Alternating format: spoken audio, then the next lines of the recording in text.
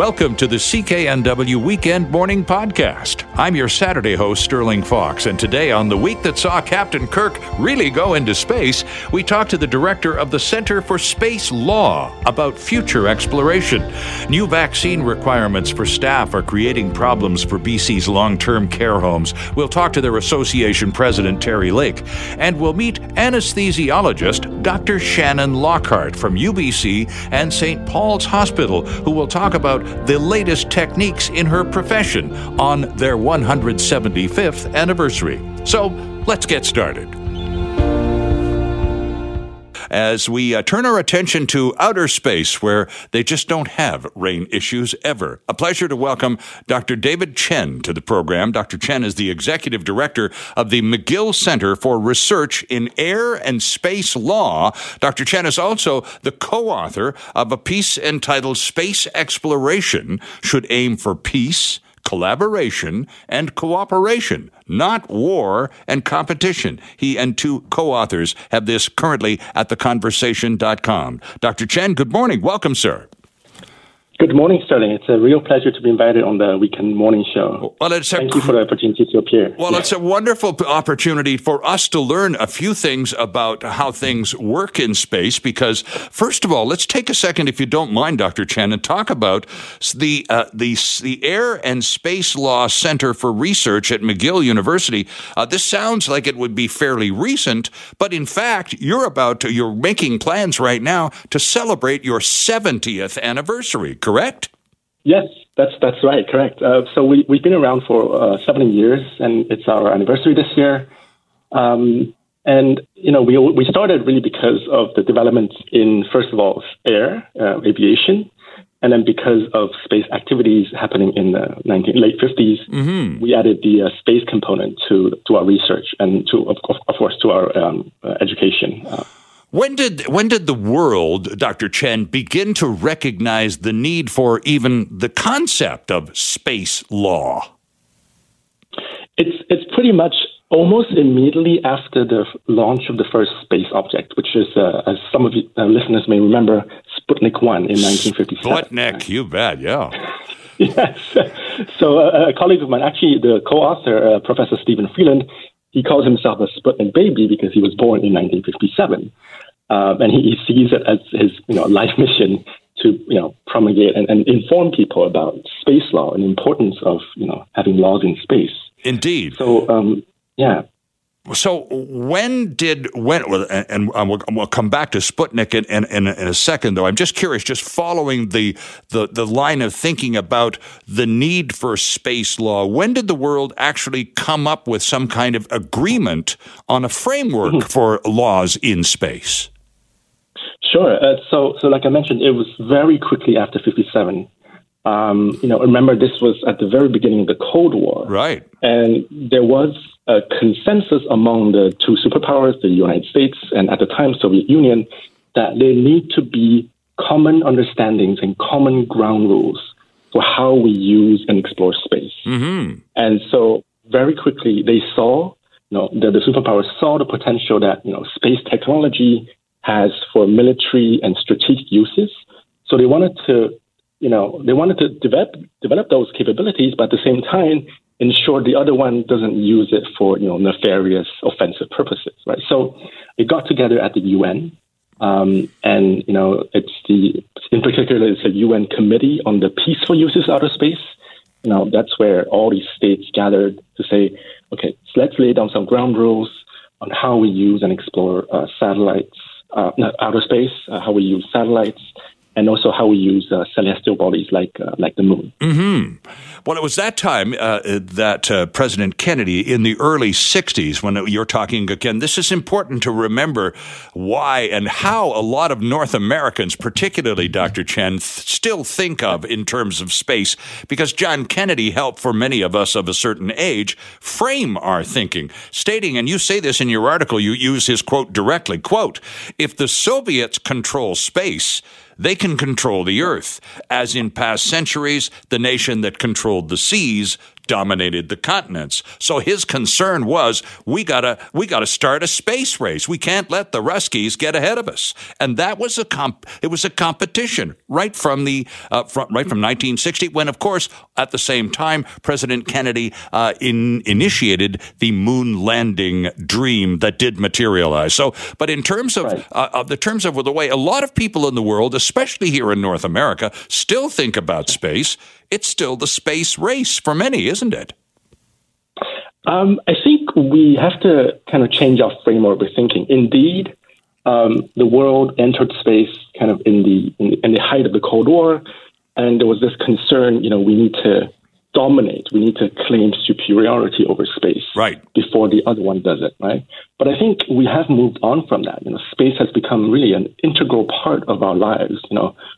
Imagine, space is in our mobile phones, the smartphones that we use, to plot a route on our way home.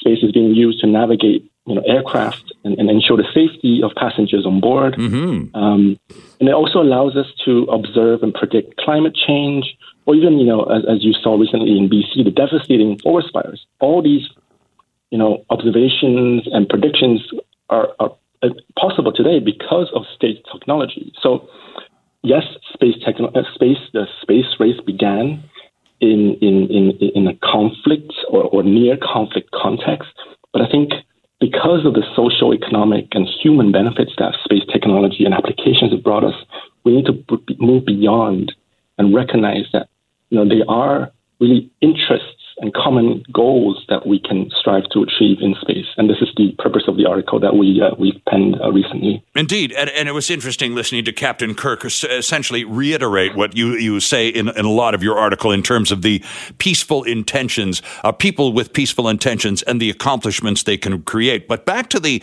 competitive nature of it all for a moment, Dave, if you don't mind it. Sure. It's because of China.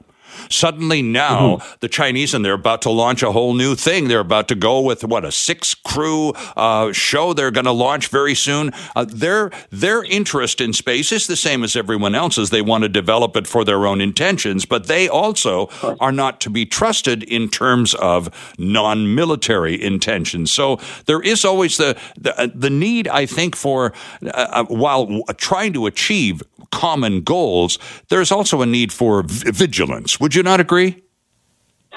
Yes, I would agree. And because of the what we call dual nature of space and space technology. So dual nature basically means, space applications can be used for both civilian and military purposes. Sure. So, for example, the good example is the GPS, American GPS system that we now take for granted.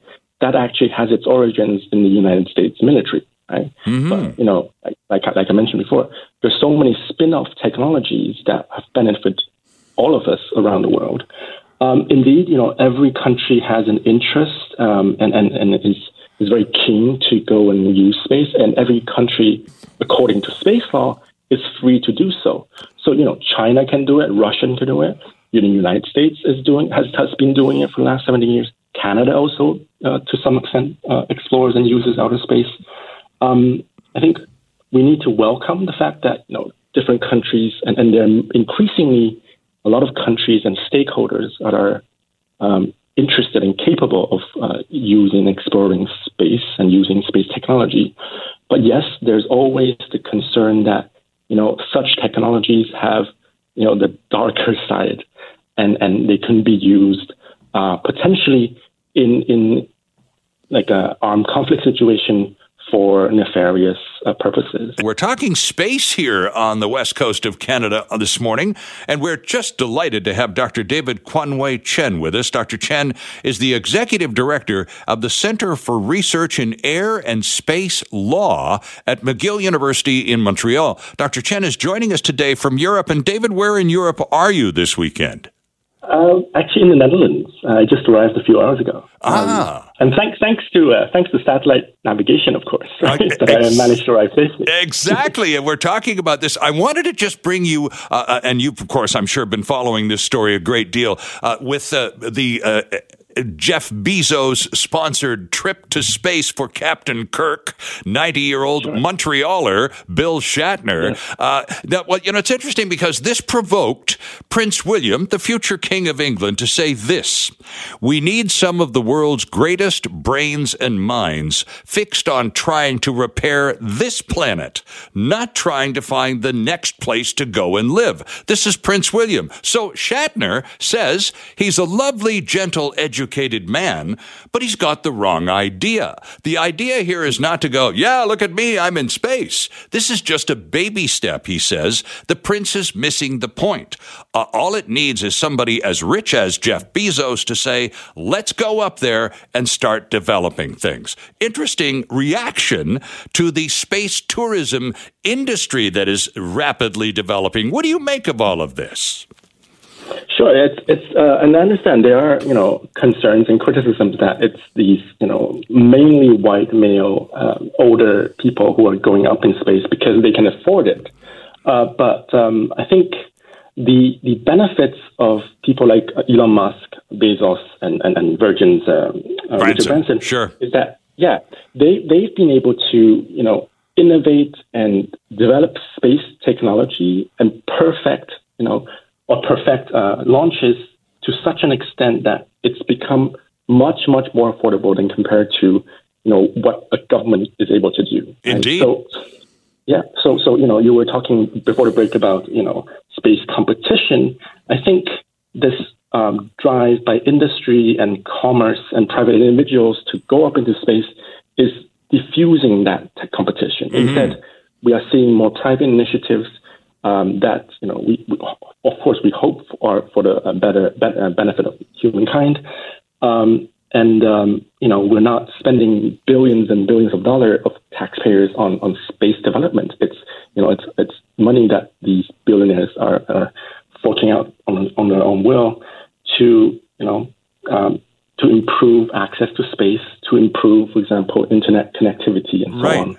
Around the world. And you pointed out earlier, as before the news break, we were talking, Dr. Chen, about the spin-off benefits, so to speak, of what space exploration has brought us. And we're well beyond Tang these days, aren't we? And particularly, as you point out, these private entrepreneurs and the repetitive nature of their desires to get this done right have, in fact, created launch capabilities that are going to allow more of us to do more things in space, to the point where here in Canada, we're about to create our own launch center in the Atlantic provinces, and that's not too far off either, is it? That's right, yeah. And I think if you want to make comparisons, the history of commercial aviation developed in the 1920s, so almost a century ago. Mm-hmm. And at the time, it was seen as something for the super wealthy to explore, strange lands far away. But, with new technology, with more private investments, we saw aviation at the time become more democratic or popularized, right? So within a very short period of time, it was pretty much everyone can fly. And I think we can predict in the next decade or so, the costs will come down. It's not just these billionaire superstars who are, going up there for show. It's going to really revolutionize the way we travel and the way we think about our planet. And hopefully, a lot of astronauts like William Shatner just this week, when they go up there, they see our planet, they see, wow, they have this so-called overview effect. Mm-hmm. This is our world. This is our home. We share this planet. We shouldn't be talking about borders. We shouldn't be talking about, dividing resources or conquering resources. We have only this one planet, and also we have only this one space, which we all share. Our guest this morning, friends, is the co-author of a piece available today at theconversation.com entitled "Space Exploration Should Aim for Peace, Collaboration, and Cooperation, Not War and Competition." And in your article, you talk about, among many other things, David, preventing colonialism. What do you mean by that phrase? So there's a lot of interest about exploring and so-called exploiting the moon for natural resources. Yes. The scientists predict that, there are, valuable minerals on the moon and also other celestial bodies that really could help solve our energy crisis, right? So we saw throughout human history, unfortunately, the approach to developing or discovering new land is to conquer, dominate, and colonize and exploit unsustainably. So we need to again have a different framework of thinking. We need to realize that space and the moon and other celestial, there are shared resources, right? We need to be custodians of these shared resources for our benefit and also for the benefit of our future generations. And this is, again, going back to, the premise of or the thesis of our article, which is underlying that, even at the very height of the Cold War, these conflicting superpowers were able to sit down and agree that there are fundamental rules of the game that we need to all abide by, which is exploring and using space for peaceful purposes. Right. Dr. Chen, do we have final question to you, sir? And we're just delighted to have you with us this weekend. It's so timely, David, to have this conversation with Prince William and Bill Shatner and all the world's attention focused on this so much this week. Do we have, you're talking about, for example, and there's much discussion about mining the moon and other celestial bodies. Are there existing or is there a legal framework? You're the executive director of the Center for Research in Air and Space Law. Are there laws already on the books that would regulate or govern in some way how we exploit these resources in space? Yeah, so there is actually one treaty called the Moon Agreement, which laid down, the way we need to explore and use space resources on the moon. Unfortunately, not many states have signed up to that. So this is what we lawyers call there's a gap in the law because not many states agree that these principles laid down in the Moon Agreement apply to everyone. So we're not going to sign up to that. But closer to Vancouver, there is the Outer Space Institute at the UBC, which has recently proposed the Vancouver recommendations on space mining. And this is a very important document put together by experts, academics, practitioners, and government officials, which lays down the guidelines on how we can exploit natural resources on the moon in a safe, sustainable, and environmentally responsible manner. Right? So we have two homegrown institutes at McGill, UBC, both advocating for better governance and better rule of law in outer space as we use this very important domain. Interesting stuff, and it's great that thanks for the tip, by the way, about the group out at UBC and the mining work that they're doing, because we'll follow up with them. They're right here in our backyard. Dr. David Kwan-Wei Chen, thank you so much for taking time out of what is clearly some downtime to join us from the Netherlands this weekend. It's fascinating conversation, and we're just thrilled to be able to have you jump in. Thanks so much, David. Thank you. It's a real pleasure. Thank you. Take care, everyone. You too.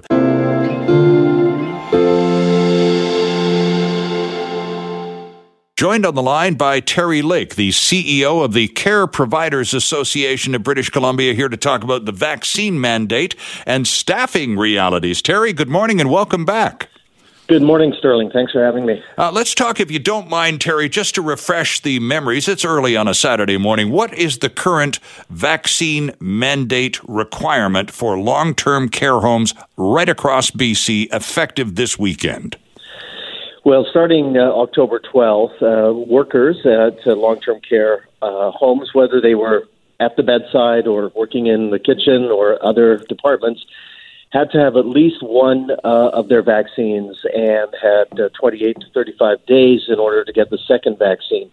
If they only had one vaccine, they had to be rapid tested before every shift and take extra precautions like wearing a mask. So we are at the point where people had to make a decision to start their vaccine program or be put on unpaid leave. And we saw probably over 1,500 people around the province not get the vaccine and thus on unpaid leave, which leaves the remaining staff under a lot of pressure, working overtime and working very hard. Well, that's the point of the conversation this morning, Terry, because let's face it, staffing in long-term care homes has always been a problem. And I can't remember a time in any conversation about the industry that there wasn't a staffing and retention issue at play. And now we have complicated by vaccine mandates. What sort of cooperation level? Now, you said there were quite a number of people who have declined, but what percentage of cooperation have you received, Terry?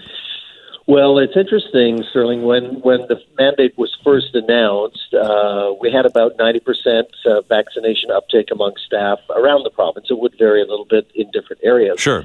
And before October 12th occurred, we got the number of people vaccinated up to about 95, 96%. So you could see that some people were convinced by the vaccine mandate to go ahead and start the vaccine.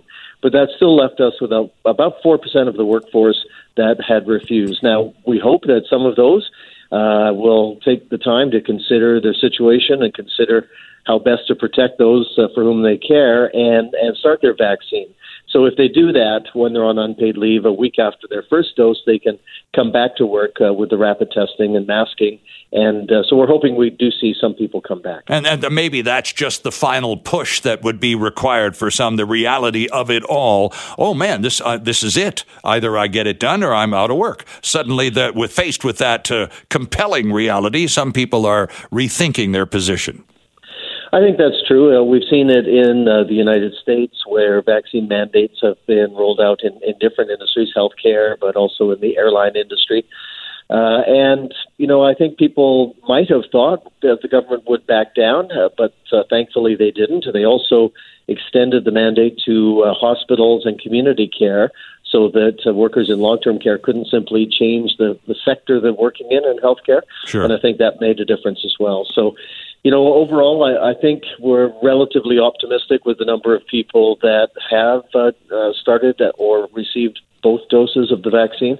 Our concern now, of course, is the rollout of the third dose for residents and also for staff members who have been longer than 6 months since their second vaccine. Indeed. I'll talk about that in just a second. I just wanted to, just for your comment, as we learned over the weekend or in the last couple of days about a care center in Burnaby, Terry, where there are at least 90 COVID-19 infections. It's a big outbreak. 69 cases are in residents, 21 in staff. So that's, a 2-to-1 ratio, basically. And that's, again, this is further evidence that this is quite real.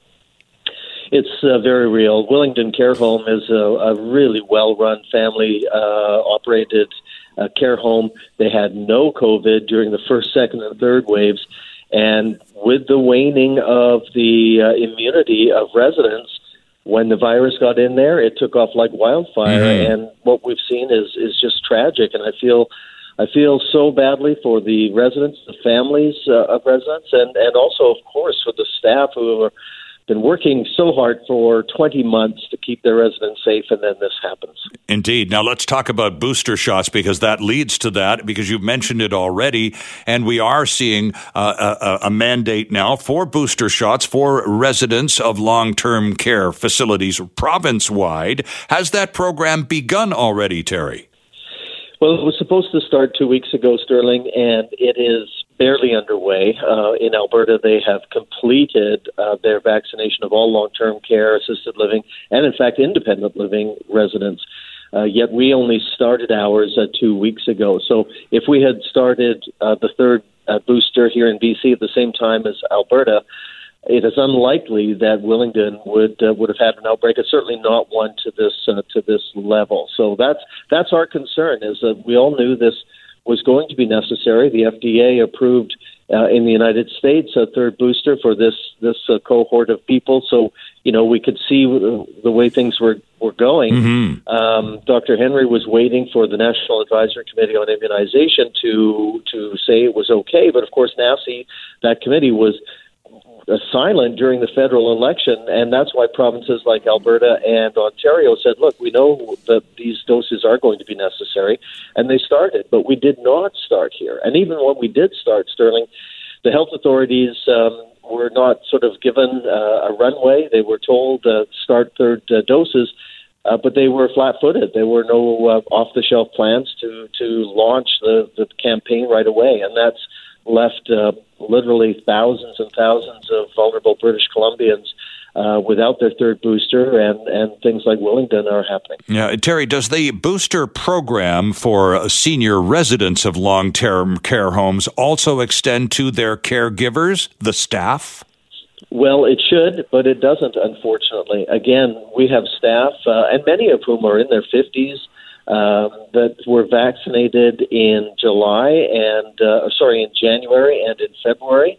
So they're beyond the 6 months recommended for a booster, and they're scared. They're working in environments where COVID is getting in, and they don't have their third booster. And even as happened in Willingdon, when there are extra doses, the health authority staff are unable to give those to the care home staff because Dr. Henry has not okayed the third booster for care home staff, which, it's very disappointing when you see people working in an outbreak environment unable to get that third dose when it's sitting in a vial and being carried out of the home by the health authority staff. It's very frustrating. Frustrating, and it doesn't really appear to make a great deal of sense in the process, thus the increased level of frustration, Terry.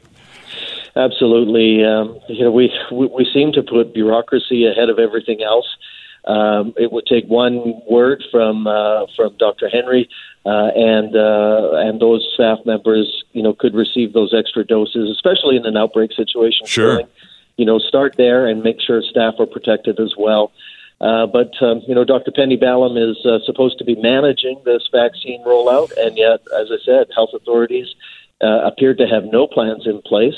And, that was the point of having someone coordinate the vaccine program, was to make sure we're ready to go and that, all these plans were in place so that we could get those shots in arms as quickly as possible. But instead, we're going to be probably another month before we complete the most vulnerable residents of British Columbia with that third booster. Interesting. Terry, a final question to you. We're grateful for your time this morning.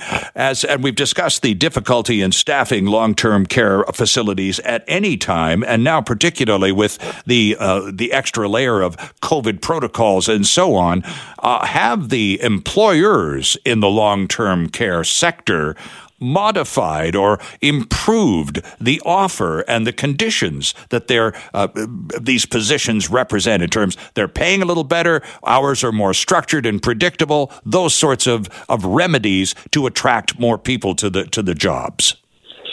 Well, the care for seniors in terms of nursing homes and assisted living is largely subsidized by the provincial government. So operators can only provide the level of service and salaries and benefits that their funding allows them to. Sure. Now, fortunately, the province has stepped up with wage leveling to make sure that every healthcare aide in the province is making a decent wage, a minimum of $25 an hour, and going up from there.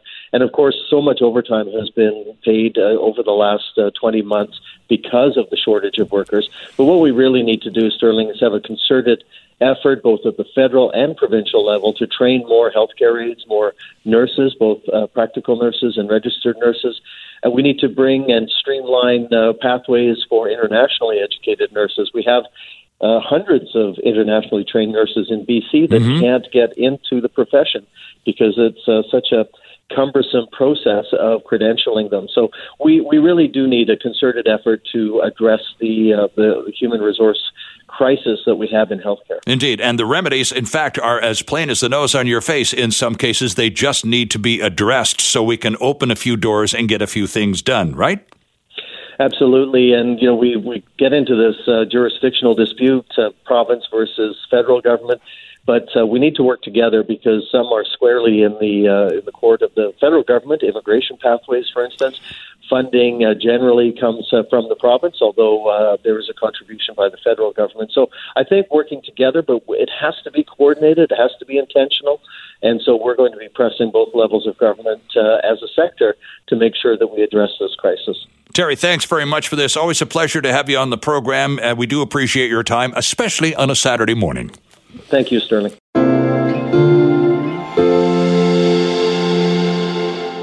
it is World Anesthesia Day today. I knew that one would catch you by surprise. Here to tell us more is Dr. Shannon Lockhart. Dr. Lockhart is a consult anesthesiologist at St. Paul's Hospital and is also on the faculty in the UBC Department of Anesthesiology, Faculty of Medicine. Dr. Lockhart, Shannon, good morning and happy Anesthesia Day.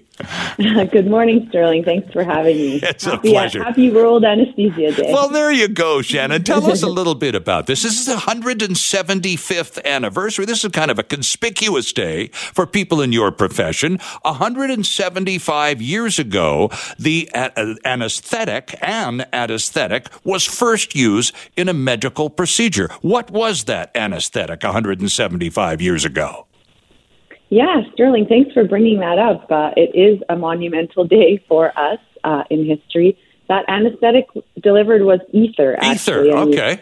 We've come a long way from that these days, thankfully. But ether was delivered by actually a physician-dentist in order to facilitate a neck surgery. And that was the first public appearance of anesthetic. So, big day. So now, what is the most common form? You're right, that's 175 years ago, and mercifully we have improved our delivery of anesthetic products over the years. What's the most popular form of anesthetics used today?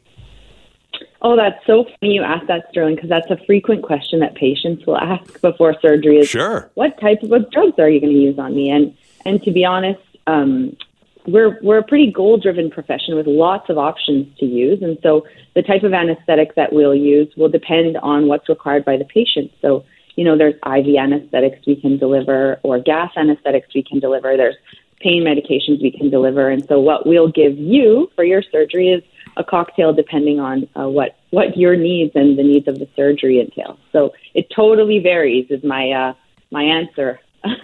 But you can understand how some of us, most of us, have very limited recollection of our encounters with the anesthesiologist, because typically when we arrive in the OR and we've had that conversation, you already have discussed with the patient what sort of anesthetic product they're likely to receive based on the procedure involved. But by the time we actually roll in to get it all done, we've been given a little something to relax us. So it's kind of fuzzy in the first place, and then you're there, and we're going to get you comfortable here, and you're probably going to go to sleep soon, and that's it. That's the last recollection we have of our interaction with you, the anesthesiologist. I guess you get used to that over time, huh? Yeah, you're right, Sterling. If I've done my job well, you don't remember very much, and I think that's why what we do in anesthesia is somewhat poorly understood. I remember applying to residency and going to a production where they interviewed people in a mall and asking if they think anesthesiologists are doctors, and at least half of people didn't know that anesthesiologists were doctors. And so actually what I was hoping to do was give you a quick snapshot of all the other ways outside of the operating room that anesthesiologists function, and I can do that taking a patient who's broken their hip. So say a patient comes in who's broken their hip, they'll come into the emergency department, and for whatever reason, say they're on blood thinners, they can't have their surgery for a couple of days. Well, an anesthesia care team will go down to the emergency room and visit them in order to give them a nerve block to prevent them from being in pain for those 2 days. Sure, okay. And then we'll go back up onto the ward while they're waiting and visit them to make sure that all their medications are in check, all their medical illnesses are in a healthy enough place so that they can safely have a surgery.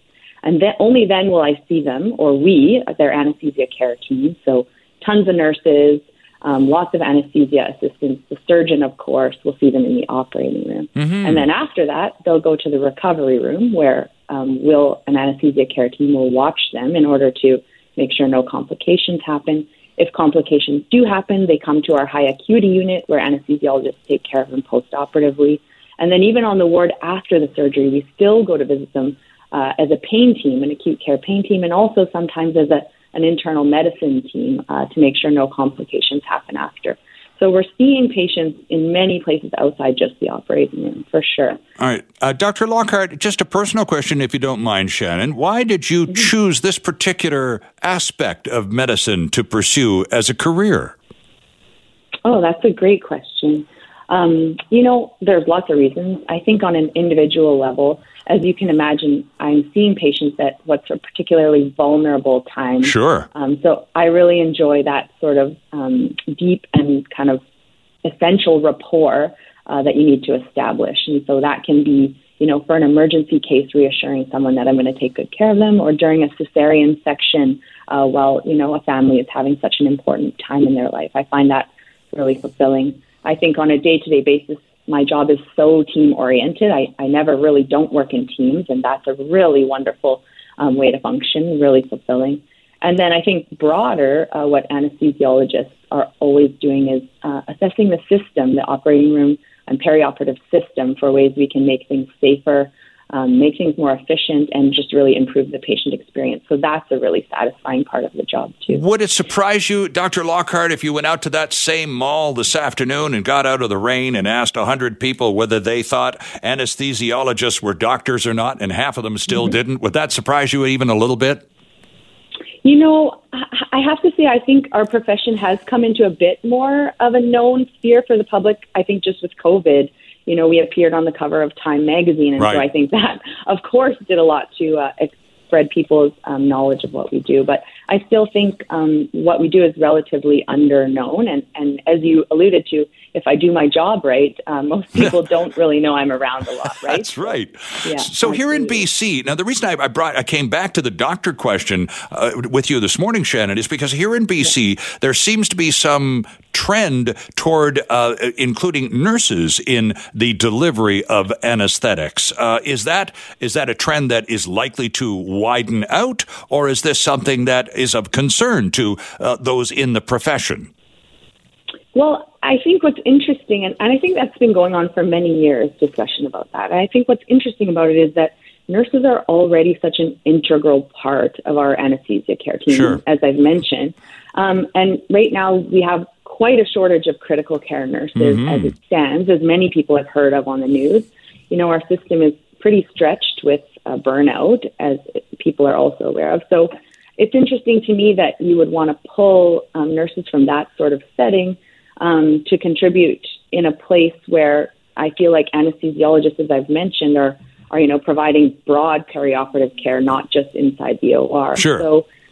So I think, if we want to address surgical wait lists, we can address a lot of things in a lot of ways, and that's what anesthesiologists are working on. The BC Anesthesia Society is working on that right now. And so, bed shortages, nursing shortages, there's just so many places to address that shortage, and something that anesthesiologists, one of the system-based things that anesthesiologists are actively working to help be part of the solution for. So, interesting stuff. Dr. Shannon Lockhart, I imagine you and your colleagues have a wild party planned for World Anesthesia Day, and it's still early in the day, so we'll give you a chance to get at least another cup of coffee before you head out to the bash. Thanks very much for doing this morning, Shannon. A very enlightening conversation. We do appreciate your joining us. Thanks so much, Sterling. Have a great day.